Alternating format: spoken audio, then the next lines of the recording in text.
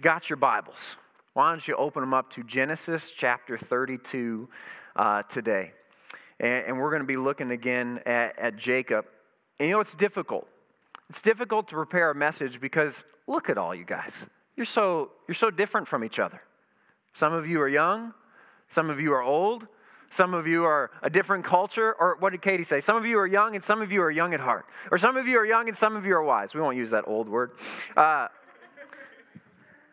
And so there's different cultures, there's different languages here, right? You've lived different lives, you've gone different places, you have different training. So it's difficult to find a message that just like hits everybody, you know. So today, I'm only going to preach to certain people, all right?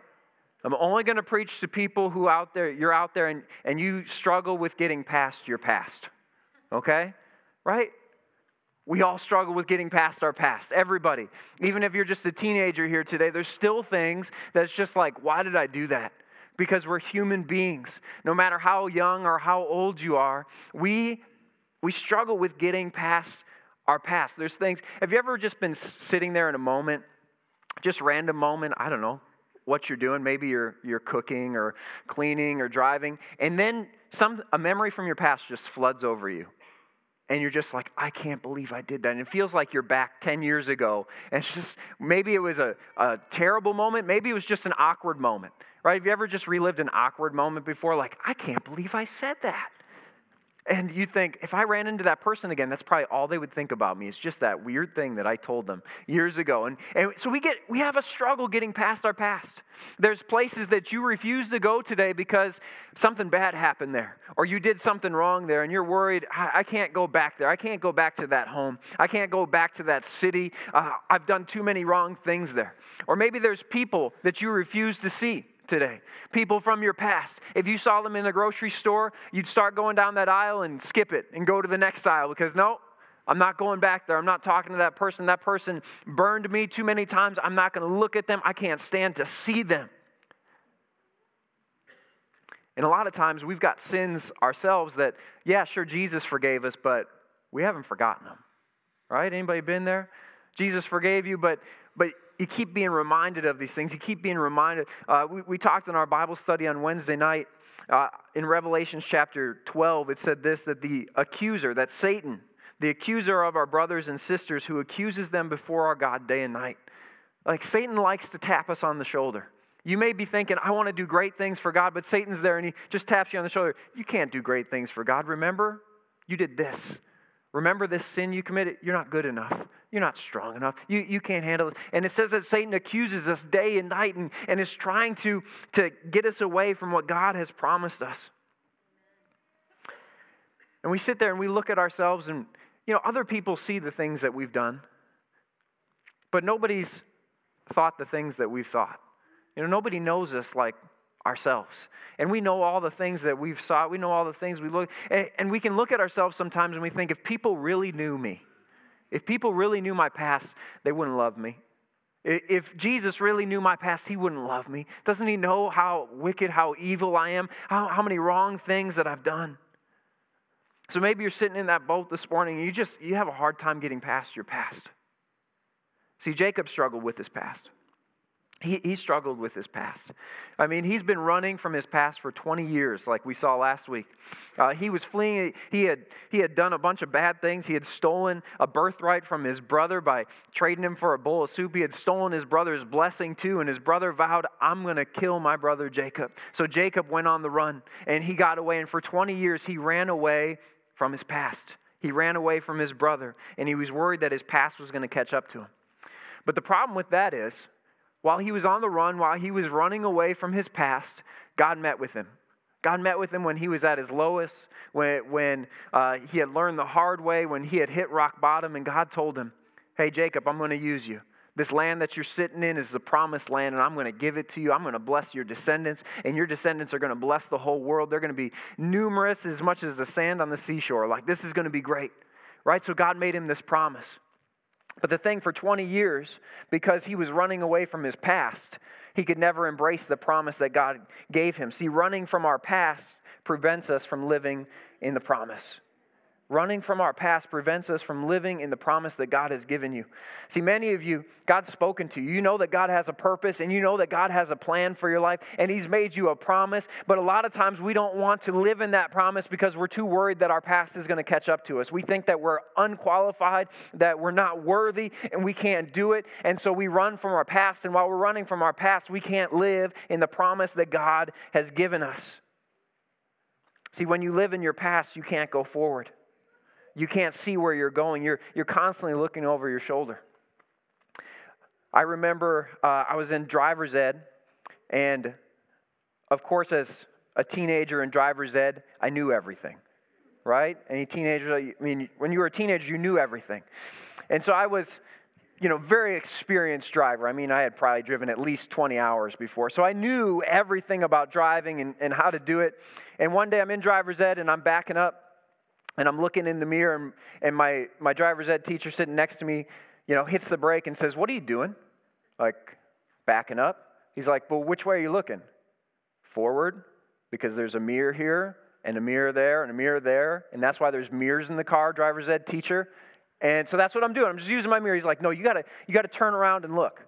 It's like, "But there's a mirror here, so I can use the mirror." He's like, "But you can't see everything, so you got to turn around and look." So I got a little snarky with him. Maybe it was because, again, I was a teenager, knew everything. Maybe it's because he was a Packers fan and I was letting out a little bitterness on him. I don't know what it was. But that's probably not a person I should have done that with. And so we get out of the driveway and he says, "All right, stop the car." Like, "Really?" Probably rolled my eyes at him. "Really? You're going to make me stop the car?" He's like, "Okay, now here's what I want you to do. I want you to put it in drive and I want you to look backwards." Like, "There's no mirrors behind me. I can't see forward. Just do it." Like, "That's dangerous." "No, just do it." So he made me turn around and drive forward down the block. Well, guess what? I didn't hit a car. He didn't let me do that, thankfully. But I couldn't see anything because I was looking behind me. And it's the same way in our lives. When we are so worried about what's behind us, we're never going to be able to embrace what God has in front of us. And that's what Jacob discovers here. He's been running from his past for 20 years. And finally he says, "All right, God, this is time. I need to embrace that promise that you have for me." So Jacob, again, 20 years, he's working for this corrupt boss. We talked about how to deal with authority last week. He's working for this corrupt boss, and God tells him to stay another 6 years. So he stays first the 14 and then another 6, and he's working for 20 years. And finally, God gives him the green light. It was under God's direction. It was under God's blessing. And Jacob packs up his family and packs up his possessions, and he runs to the promised land following God's commands. And God leads him down a difficult road. And it was going to be a road with many hardships ahead, but he promised he would be with Jacob. And so not a few days into the journey, it said 3 days after he left, his father-in-law got word of what was happening, and he packed up some men and got on their animals, and they rode away. And they started pursuing Jacob and his family. And after 7 days, they caught up with him.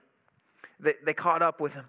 And this was a difficult situation. Again, Jacob's thinking like, "God, I dealt with this guy 20 years. You told me to go down this path. And now, like, he won't let me go. He won't let me leave." So Jacob stood up to him. And he said, "Hey, knock it off," right? And during this whole time, God protected him.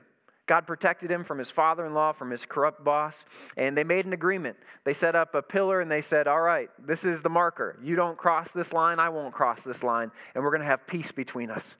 So even in the difficult times, God brought blessing, and Laban was able to bless Jacob's family. He was able to say goodbye to his daughters and his grandkids, and okay, obstacle one taken care of. Even in this hard road, even though he was going to have to go back and face his past, right? Because if he wanted to embrace the promise, he was going to have to face his past. So first he gets through Laban, and everything's going well. And so he continues on his journey. And in Genesis chapter 32, again, if you're there, verse 1, it says this: "Jacob went on his way, and the angels of God met him. And when Jacob saw them, he said, 'This is God's camp.' So he called the name of the place Mahanaim." So it's pretty cool. Jacob's on this path. He's on this difficult road because he knows he's going to have to face his past. And God sends angels. Like, how many of you would like to see some angels? Just like you're making a difficult decision and God sends an angel. Wouldn't that be great if God did that every time for us today, you go into a job interview and all of a sudden you see an angel in the corner, you're like, okay, this is the place. You're going house hunting, trying to figure out which one it is, and there's just an angel standing in the front yard, and you know, all right, this is it. Or you're walking down the street and you see a halo over someone's head, and it's like, okay, that's the person I'm supposed to marry, you know? Wouldn't that be nice? Wouldn't that be nice? That's what I saw with Angie. It was just the halo, and I knew she's the one. She's the one. Wouldn't it be nice if God sent angels today for us? And some of you maybe have seen angels at different times. You know, God still does that. But oftentimes, it may not be an angel, but sometimes it's just, there's a peace about it. God sends his peace. Or maybe God sends a person. He sends a person who doesn't know what you're going through, doesn't know your business, but they speak the right word at the right time, and it's just this confirmation of, all right, God, you're doing something here. But for Jacob, he was walking down this difficult path, and God sent an angel just to remind him, hey, Jacob, I'm still with you. Hey, Jacob, things are going right. You're on the right. This might be a difficult path. Remember, you ran into your corrupt boss already, but things went well. And guess what? Next up, you've got to face that brother of yours. Okay? And it's going to be okay. I've got your back. You're on the right path. You're on the right path. So in verse 3, it goes on and says, and Jacob sent messengers before him to Esau, his brother, in the land of Seir, in the country of Edom.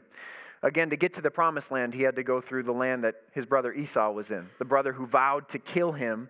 And he was a hunter, and he was a skilled hunter, and now Jacob was his prey. And so he had to go through Esau.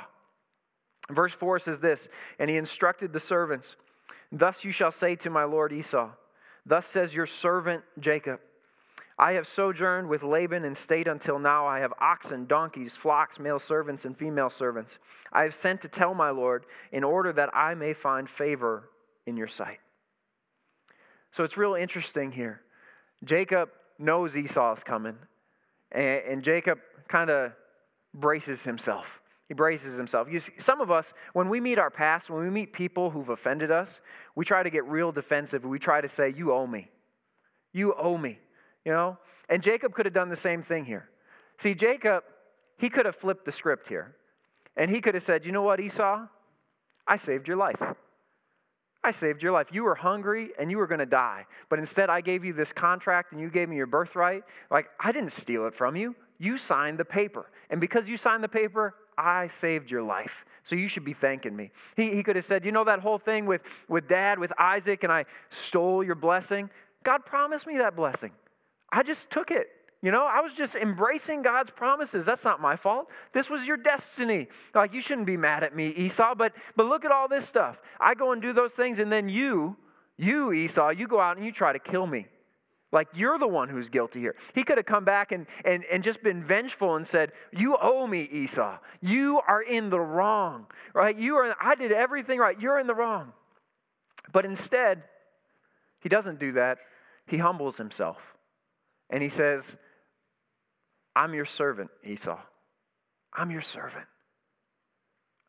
I'm your servant. And he humbles himself. And he tells Esau, I'm not coming for any vengeance. In fact, I've got everything that I need. God's blessed me. He's supplied me with more than I need. I don't expect anything from you. I'm not coming for your stuff. I'm just coming to make peace. And so Jacob initiated the reconciliation. He initiated it. And if we're going to, because we can do that in our lives, a lot of times we look back at people who've wronged us and we think, I'm going to wait until they say they're sorry before I make anything right. Because it's their fault. Ever been there? Right? It's their fault. Well, I'm just going to wait it out. Well, the problem is, you might die before they come and say that they're sorry. Right? They might be expecting the same thing out of you. And so Jacob does the wise thing here, and he reconciles. I like this quote from Nelson Mandela. He said, resentment is like drinking poison and then hoping it will kill your enemies.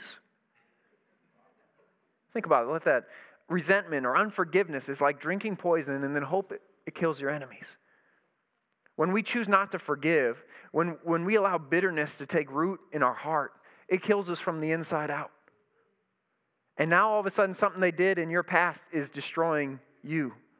That unforgiveness is destroying you. And you're allowing the other person to win. But a much greater way is to forgive. A much greater way is to initiate like Jacob did and say, hey, Esau, we could play the blame game here, but I'm just going to be the bigger person, and I'm going to reconcile myself with you. I'm going to humble myself because we need to make peace here. I want to embrace the promise, so I need to get past my past. See, if we want to experience the promise, then we have to stop running from our past. We have to stop waiting to get what we think we deserve. We need to be the peacemakers. Jesus said in his Sermon on the Mount, "Blessed are the peacemakers, for they shall be called sons of God." We need to be the ones who are peacemakers.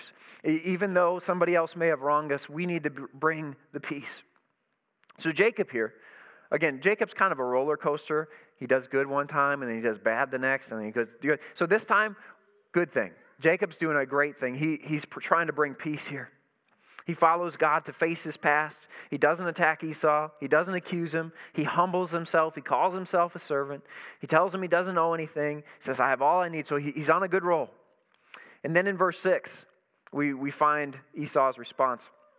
It says, "And the messengers returned to Jacob, saying, 'We came to your brother Esau, and he is coming to meet you, and there are 400 men with him.'" Uh-oh. This isn't going so well. Verse 7, "Then Jacob was greatly afraid and distressed. He divided the people who were with him and the flocks and the herds and the camels into two camps, thinking, 'If Esau comes to the one camp and attacks it, then the camp that is left will escape.'" So Esau, he sends this humble message. I just want to make things right. I want to reconcile with you. He repents, and then all of a sudden, when he reconciles, what he gets back is retaliation. You ever been there? You try to reconcile with somebody, and then they just come on the attack. And it's like, God, that's not what was supposed to happen here. I'm trying to be the bigger person. I'm trying to be nice. I said I was sorry, and now they're coming at me. They're coming after me. Esau is coming with 400 men. His past is coming to get him. Oh man, this is going to be difficult. And so now Jacob, right? He was doing the right thing, but now instead of trusting God, instead of knowing, all right, I just saw angels, this is a good sign, even though Esau is coming at me, God, I trust in you, this is going to be okay. Instead of that Jacob, the Jacob who's faithful, now comes the old Jacob. Now comes the deceiver Jacob, the Jacob who has to learn the hard way. He comes back to the surface here. Because he's kind of living one foot in, one foot out. God, I want to serve you when it's convenient, and then when it's not, I'm going to do it my own. And he kind of plays that game, going from his old self to his new self, to his old self to his new self. He's back and forth. So he says, all right, old self, I need you now. I need the deceiver. I need the planner. I need the schemer. And instead of trusting God, it says that he is greatly afraid and distressed. He is greatly afraid and distressed. And so, he already met with Laban, who came with a group of men. He wasn't afraid then. But when Esau comes with a group of guys, now he's afraid. With Laban, he didn't do anything wrong, but with Esau, he knows that he wronged Esau. And now all of a sudden that past is coming back to haunt him. That past is got control on him. And we can become slaves to the fear of the sins of our past. Not even to the sins, but just the fear of what could happen. The fear of having to pay for him. His past is about to catch up with him, and he's afraid. So again, he takes things into his own hands, and he says, all right, here's what we're going to do. We're going to split into two camps. Your group over here, my group over here. So this way, at least Esau can't kill us all. And he's just trying to logically figure out, how are we going to deal with Esau? How are we going to do this? But the real problem here isn't Esau. It's the problem he's trying to rely on his own abilities instead of God's. But thankfully in Jacob's fear, he also did one very wise thing. And something we can learn from Jacob, even when we're afraid, even when we're in those difficult moments. See, Jacob took the time to pray. Took the time to pray. When we're in difficult moments, we need to pray. That shouldn't be the only time we pray, but we need to pray. We need to go to God first, because prayer isn't this last line of defense. It's a first-rate attack. God does incredible things when we pray. So let's look at Jacob's prayer. Let's break it down a little bit. Verse 9, this is his prayer. And Jacob said, O God of my father Abraham and God of my father Isaac, O Lord, who said to me, return to your country and to your kindred, that I may do you good. I am not worthy of the least of all the deeds of steadfast love and all the faithfulness that you have shown to your servant. For with only my staff I crossed this Jordan, and now I have become two camps. Please deliver me from the hand of my brother, from the hand of Esau, for I fear him. That he may come and attack me, the mothers with their children. But you said, I will surely do you good, and make your offspring as the sand of the sea, which cannot be numbered for multitude. So Jacob prayed. And it was a good prayer.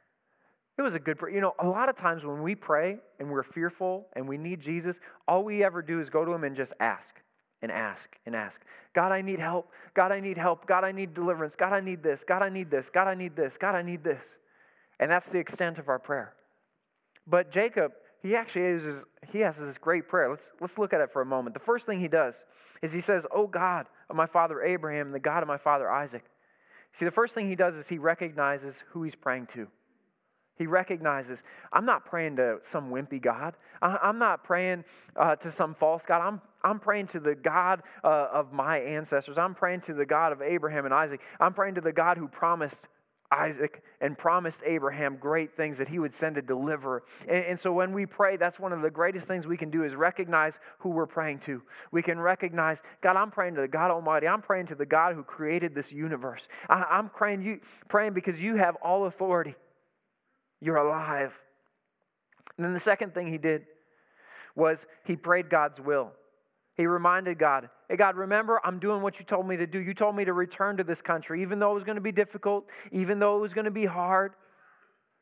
But you're going to do good things. So God, I'm praying your will. I'm doing the difficult thing. You know, Jesus prayed God's will when he told us to pray the Lord's Prayer and he said, God, not my will be done, but your will be done on earth as it is in heaven. God, your will be done. And that's something we need to do. God, I've got my plans, but Lord, I want your plans. The next thing he did was he humbled himself. And he put some things in perspective. He said, you know, I'm not worthy. God, I am not worthy of all the deeds that you've done for me, of all of your faithfulness. God, I'm not worthy. And when we humble ourselves, it kind of puts us, when we humble ourselves and we lift God up, it puts things in perspective. And it helps us to realize, okay, my problems may be big to me, but they're not big to my God. They're not big to God. And so he humbled himself. And the next thing he did, he lifted God up. He was thankful, and he was reminded of what God had done. God, I came across this Jordan with just my staff. But now here I come. You have been faithful to me, and I'm walking back with 2 camps full of people. You have blessed me so much. God, thank you for what you've done. And in our prayers, we can be thankful. We can tell Jesus, we can remind him, God, thank you for what you've done. Thank you for giving me a family. Thank you for giving me a job. Thank you for giving me breath today. God, everything I have is because of you. So he was thankful. And then finally, he makes his request. God, deliver me from my brother Esau. Deliver me. I'm fearing for my life and my family's life. And then finally, he closed with something that's very powerful that we need to do more of, frankly, as a church. We need to do more when we pray. He prayed God's word. He prayed God's word. He prayed the literal words that God spoke to him already. He said, I will surely do you good and make your offspring as the sand of the sea, which cannot be numbered for multitude. He brought back, God, this is a promise that you made me, and I'm standing on this promise. I'm believing this. If you kill me today, then how's that going to, if Esau kills me, God, I'm standing on this promise. And we need to do that with Scripture. We need to stand on God's promise. You know, so in your prayers, don't be afraid to just pray the literal word of God. I mean, how much more powerful are God's words than our words? You know? So don't be afraid to say, God, your word told me that I can do all things through Christ who strengthens me. God, your word says that you loved us so much that you sent your one and only Son. And we stand on these promises. Your word says that nothing can separate me from the love of God. And we stand on these promises, and we can bring those into our prayers. So rather than just saying, God, I need, we need to say, no, God, I remember what you've done. Recognize who you are. I humble myself. And I'm thankful for what you've done, and I'm standing on your promises today. But as good as Jacob's prayer was, there was still a problem with his prayer. There was a great man of faith and a man of prayer, and he was once asked, what's the most important part of prayer? And he kind of had a shocking answer. His response was this: the most important part of prayer is the 15 minutes after I've said amen. It's not necessarily the prayer, but it's what you do after you pray the prayer. You may pray boldly, but then do you live boldly after that? You trust in God in a prayer, but do you trust God with your life? And that was Jacob's problem here. He prays this bold prayer. He prays it, and the problem is what happened next. So let's keep reading in verse 13. It says this, so Jacob stayed there that night, and from what he had with him, he took a present for his brother to Esau, 200 female goats and 20 male goats, 200 ewes and 20 rams, 30 milking camels and their calves, 40 cows and 10 bulls, 20 female donkeys and 10 male donkeys. These he had handed over to his servants. Every drove by itself, and said to his servants, pass on ahead of me, and put a space between drove and drove. And then ahead to verse 20 it says, for he thought, I may appease him with the present that goes ahead of me, and afterward I shall see his face. Perhaps he will accept me. So the present passed on ahead of him, and he himself stayed that night in the camp. So Jacob prays this bold prayer. He prays this bold prayer, and then he goes back to his old plans. He decides, maybe instead of facing my brother, instead of being at the front of the charge, I'm going to hang back, and I'm just going to send him lots of gifts. And maybe if I can just pacify my brother, if I can just pacify my past, then everything's going to be okay. By the time he sees me, he won't remember, and it'll be all good. Right? We still do this today, right? Guys, half the time, that's why we buy flowers for our wife. You know, it's like, you're mad at me? Flowers, right? It's going to be okay. You've never done that. Never done that. But we still do that today, right? We do something dumb, and then we try to cover it with a gift. We try to just pacify it. We try to appease it. We try to please it. And we just say, all right, here's what you do. And so, again, first he sends the first servant. You take these 220 goats, and you go and tell him I sent you. And then, next, if that's not enough, then come with 220 sheep. Tell him I sent you. Then go with 30 camels. Tell him I sent you. If that's not enough, take 50 cattle and go. If that's not enough, take 30 donkeys. And it was this wave after wave of extravagant gifts. So he prayed a bold prayer, but his actions didn't line up with his words. He didn't take the front lines. He went to the back of the pack. You know, we often sing songs of surrender. We sang one this morning. Just, God, I surrender to you. You know, we sing, I surrender all, or I give you my whole life. But then like Jacob, we say, God, I give you the 220 goats. And if that's not enough, then I'm going to give you the 220 sheep. And if that's not enough, then, I'm going to trust you with my future. But if that's not enough, then I'm going to trust you with this part of my life. But God, if that's not enough, then I'm going to trust. And he says, no, I asked for all of you. Not just your stuff, not just the good stuff. I asked for your future and your past. I asked for it all. You see, Jesus, when he died on the cross, he gave up his whole life for us. And he asked us to do the same thing for him. If we want to receive his gift, if we want to receive his blessing, then we need to give him our whole life, not just the parts of us that we want to give away, not just the easy parts. He wants all of us. He wants all of us. God, I surrender everything. Surrender my future and my past, the good and the bad. See, to this point, Jacob was good about surrendering his possessions, but what he refused to do was surrender himself. He wasn't ready to trust in God's promise of protection. Jacob wasn't leading the charge. He sent his servants ahead, but he stayed that night in the camp. But something truly amazing happened that night as he stayed in the camp. God answered Jacob's prayer to deliver him from the hand of his brother, from the hand of Esau. But the problem was that God never seems to answer our prayers the way we want him to. And he didn't answer Jacob's prayer the way that Jacob wanted him to. You see, he thought when he prayed this prayer that God would do something in Esau, but instead, God did something in his own life. It did something in his heart. And what God did that night in Jacob's life changed everything. It changed Jacob's heart. You see, the way he answered Jacob's prayer, he didn't remove Jacob from the struggle, but he removed the struggle from Jacob. See, oftentimes, God does not remove us from the struggle. We may be praying, God, deliver me. God, take me away from these evil people. God, take me out of this situation. God, take me out of this job. God, take me out of this area. But again, God doesn't often remove us from the struggle, but He removes the struggle from in us. And that night, Jacob finally surrendered. Jacob finally allowed God to change him. Jacob finally said, all right, God, I'm yours. And we're going to talk in detail next week about that struggle, about that literal wrestling match that he had with God. But this late night encounter changed something, not in Esau, but in Jacob. He was different. He had a new identity. He had a new boldness. There was a new trust in God that there wasn't in their days before. See, something changed in Jacob in the middle of the night. And we see this in the next chapter, in Genesis 33, verse 1. It says this, and Jacob lifted up his eyes and looked, and behold, Esau was coming, and 400 men with him. The struggle hadn't changed. It was still there. So he divided the children among Leah and Rachel and the 2 female servants, and he put the servants with their children in front, then Leah with her children, and Rachel and Joseph last of all. But check out where Jacob's standing this time. Verse 3, it says, he himself went on before them, bowing himself to the ground 7 times until he came near to his brother. See, this time Jacob didn't stay back. This time Jacob didn't send gifts. This time Jacob said, here I am. Here I am, Esau. Do what you want with me.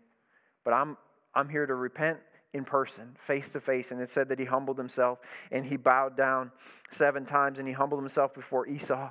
And then when he did that, when he decided, God, I'm going to trust you. God, I believe that I'm on the right path, even though it's a difficult path. And there's 401 crazy dudes coming at me and I don't know what to do. And he said, I'm just going to give it to you. I'm going to surrender to you, God. You're the God of my past. You're the God of my past just as much as you're the God of my future. And so he humbled himself. And in verse 4, it says this, but Esau ran to meet him and embraced him and fell on his neck and kissed him, and they wept. Like, what a beautiful scene. What an amazing scene. I mean, Jacob, he's still, even in the midst of the fear, it's like, all right, this is it. This is how I leave this world. I'm never going to inherit that promise that God gave me. This is the ending. And then he humbled himself, and we see this beautiful scene, just like the story of the prodigal son, where the father comes and embraces the prodigal son. Esau came, and he embraced Jacob, and he kissed him, and they wept. And they wept, and there was this reconciliation. It was just like, oh, God, I've been so worked up. I've been so fearful. And then this is what you do. See, Jacob didn't realize that God's been working on Esau's heart the whole time. And he had nothing to fear. He just needed to trust God with all of his heart. See, before you embrace your purpose, before you embrace the promise, we've got to confront our past. We've got to confront our past. Worship team, would you come? See, once he confronted his past, the next stop that Jacob made was the promised land, was the land that God had given him. One of the greatest things that can hold us back as followers of Jesus is our past.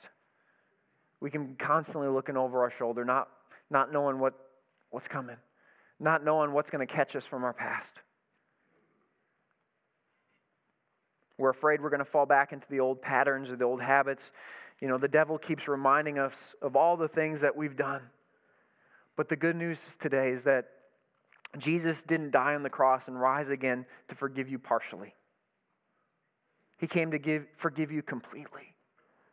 He came to make you a new creation.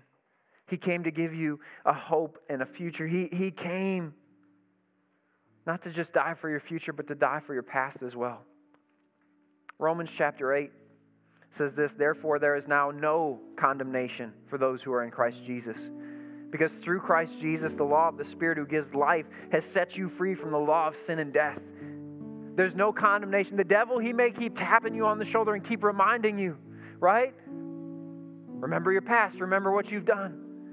But I've heard it said, when the devil reminds you of your past, remind him of his future. Remind him, Jesus wins. My Savior is more powerful than you. You can't hold me down. You can't keep me strapped in to the sins of my past, because God has forgiven me and I've got new life and I'm a new creation. In fact, in 2 Corinthians chapter 5, it says, therefore, if anyone is in Christ, he is a new creation. The old has passed away. Behold, the new has come. We got to stop thinking that we're old creation. We got to stop putting on the old stuff, and we got to start putting on the new stuff. Right? We can't be like Jacob and keep switching back and forth. We got to say, no, God, you have made me a new creation, and I have freedom in the name of Jesus, and I'm not going to walk in my past anymore. God, I'm going to go forward. I'm going to go towards the promise, because I believe you got great things for me. God's able to forgive our past. He's greater. No matter how much you've messed up, you may be sitting there today and you're just like, yeah, but you don't know.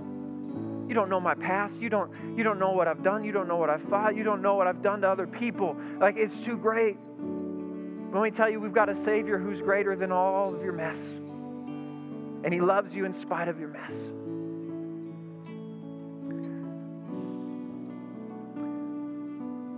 One of the difficult calls as a parent is when you wake up at 2 a.m. to a kid crying. And you get up and you go to their room, and you can smell the problem before you see the problem, if you know what I'm talking about. I won't get into details here, but you go and you see your child sick. I mean, not just like sick, but like sick on the wall, and sick on the pajamas, and sick on the carpet, and sick in all the crevices. And as a human being in that point, you'd like to say, all right, kid, you got yourself into this mess.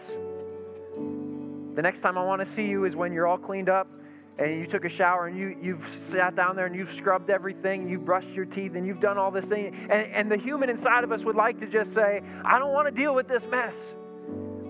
But the parent inside of us looks at our child and sees them crying and sees them sick and sees them hurting, and we run to the mess. And we pick them up and we clean them up, and we're sitting there, we're scrubbing carpet for hours, and we're cleaning all the crevices. And that's the same way it is with God. See, the price that Jesus paid is greater than the mess we made. It's greater than the past. And God wants to clean us up today, and He wants to restore us and make us new and make us clean once again. We can't free ourselves from that. But God can do the impossible. God can clean us up. All we need to do is cry out to Him and say, Jesus, I can't do this on my own. I need a Savior. God, I need you. So if you're struggling with your past today, there is hope. There is freedom. We can be new creations in Jesus. So would you just bow your heads with me right now and close your eyes? And today, if you're just being honest, whether you know Jesus or not, and you'd say, you know what, I'm struggling with my past today, and it just feels like I can't escape it. Would you just raise your hand? I want to pray for you. Guess what? You're not alone out here. There's many hands raised in this, but you can put your hands down. But I want to pray for you. I believe God can do incredible things. I don't just believe it, I know it. I've seen it. Today, God can free you from your past. Jesus, I pray for every hand that was raised in this building today who says, I need freedom from my past. God, I pray that you would do a work in their hearts like never before. A work like you did in Jacob's heart that night, where he wrestled with you and he struggled with you. But God, he came out the other end different. He came out the other end a new creation. So God, I pray that you would make a bunch of new creations in this building today, that we could finally put that old self to death and live in this new self that you've given us, live in the power of the Holy Spirit. So God, as we navigate our past, as we confront our past, God, may you bring us down this difficult road so that we can finally embrace the promise that you've given us, the purpose you have for our lives. God, change us, transform us in the name of Jesus. Amen. Would you stand with me in this building? And I want to call us to the altars today. If you raised your hand, you're saying, yeah, I'm struggling with my past. I encourage you, come find a place at this altar. Come and give it to Jesus. You don't have to wait. You don't have to, you're not alone. Like I said, there were many hands raised in this. We all struggle with our past. We all need Jesus. It's nothing to be ashamed of. We need to come to this altar and say, God, I give it to you. I'm taking these steps. God, I want to face my past on face to face, knowing that you are in control, knowing that you are greater. So Jesus, we come to you again. God, would you move? Would you restore? In the name of Jesus, do a work in our hearts. In Jesus' name, amen. So I encourage you, come find a place at this altar. Let's go after Jesus together today.